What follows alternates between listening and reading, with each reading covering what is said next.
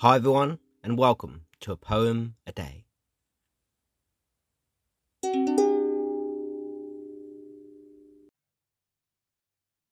Today's poem is my poem, The Code of Poetry, which is taken from my book of poetry, Poet of the Multiverse, which was published in 2022, and I hope you like what you hear. It has always been hard for me to describe just how much poetry means to me, because it is hard to put into words the power and the magic that I feel whenever the title or the idea for a new poem comes to me. It's breathtaking. It's amazing. It's exciting. It's revitalizing. I've been writing poetry for so long now that the ability to do so almost feels like a sixth sense that I can't turn off or on. In fact, sometimes I almost feel like a conductor who can always find a way to reach out and attract an abundance of poetic lightning. I have experienced moments of exhilaration and levitation while writing poetry that I can only compare to instances similar to how people describe what it feels like to have been touched by the divine hand of an angel or God. And every time that I do feel inspired to write something I have never written before, the only way that I know how to describe the experience is to say that it feels like I have been given a message that was for my eyes only, because I alone was the only one who could decipher this hidden but ever present code of poetry.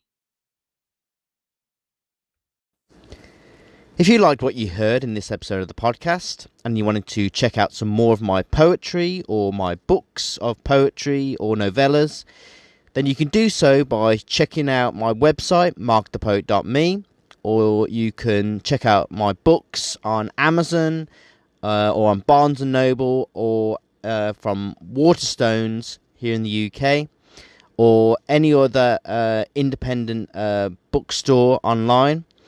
And I hope you like what you read, and I hope you like what you heard in this episode of the podcast. If you enjoyed what you heard in this episode of the podcast and you would like to show your appreciation, then you can do so by buying me a coffee. And you can do so by buying me a coffee on buymeacoffee.com/markthepoet.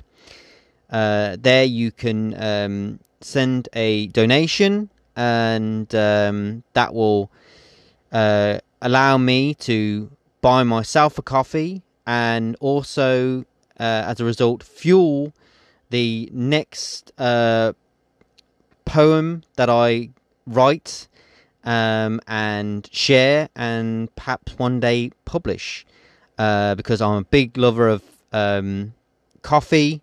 I'm an avid Starbucks aficionado, and Starbucks, I have to say, has been the catalyst of many poems that I've written over the years, and I've been to many Starbucks around the world, and there's nothing I love more than going to Starbucks whenever I can, sitting down at my favourite table with a caramel macchiato, with my notebook open, and